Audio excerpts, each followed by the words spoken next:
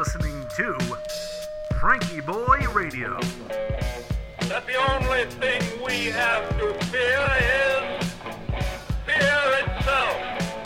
Letting America take a deep breath. Good evening, ladies and gentlemen. Welcome to episode 370 of FrankieBoi Radio. Tonight, we got another poem for you. I'm your host, Josh Urban. Thanks for tuning in. Hope you've been having a nice day over there. I gotta say, the dust of the world has been getting hardened around my heart today, or maybe my focus has been wrong. Either way, well, I think both of those things are true, and maybe the latter caused the former. And I was trying to come up with some ideas for the show this evening, and they were just not right. They were not complete, they were not articulate, and they were not helpful.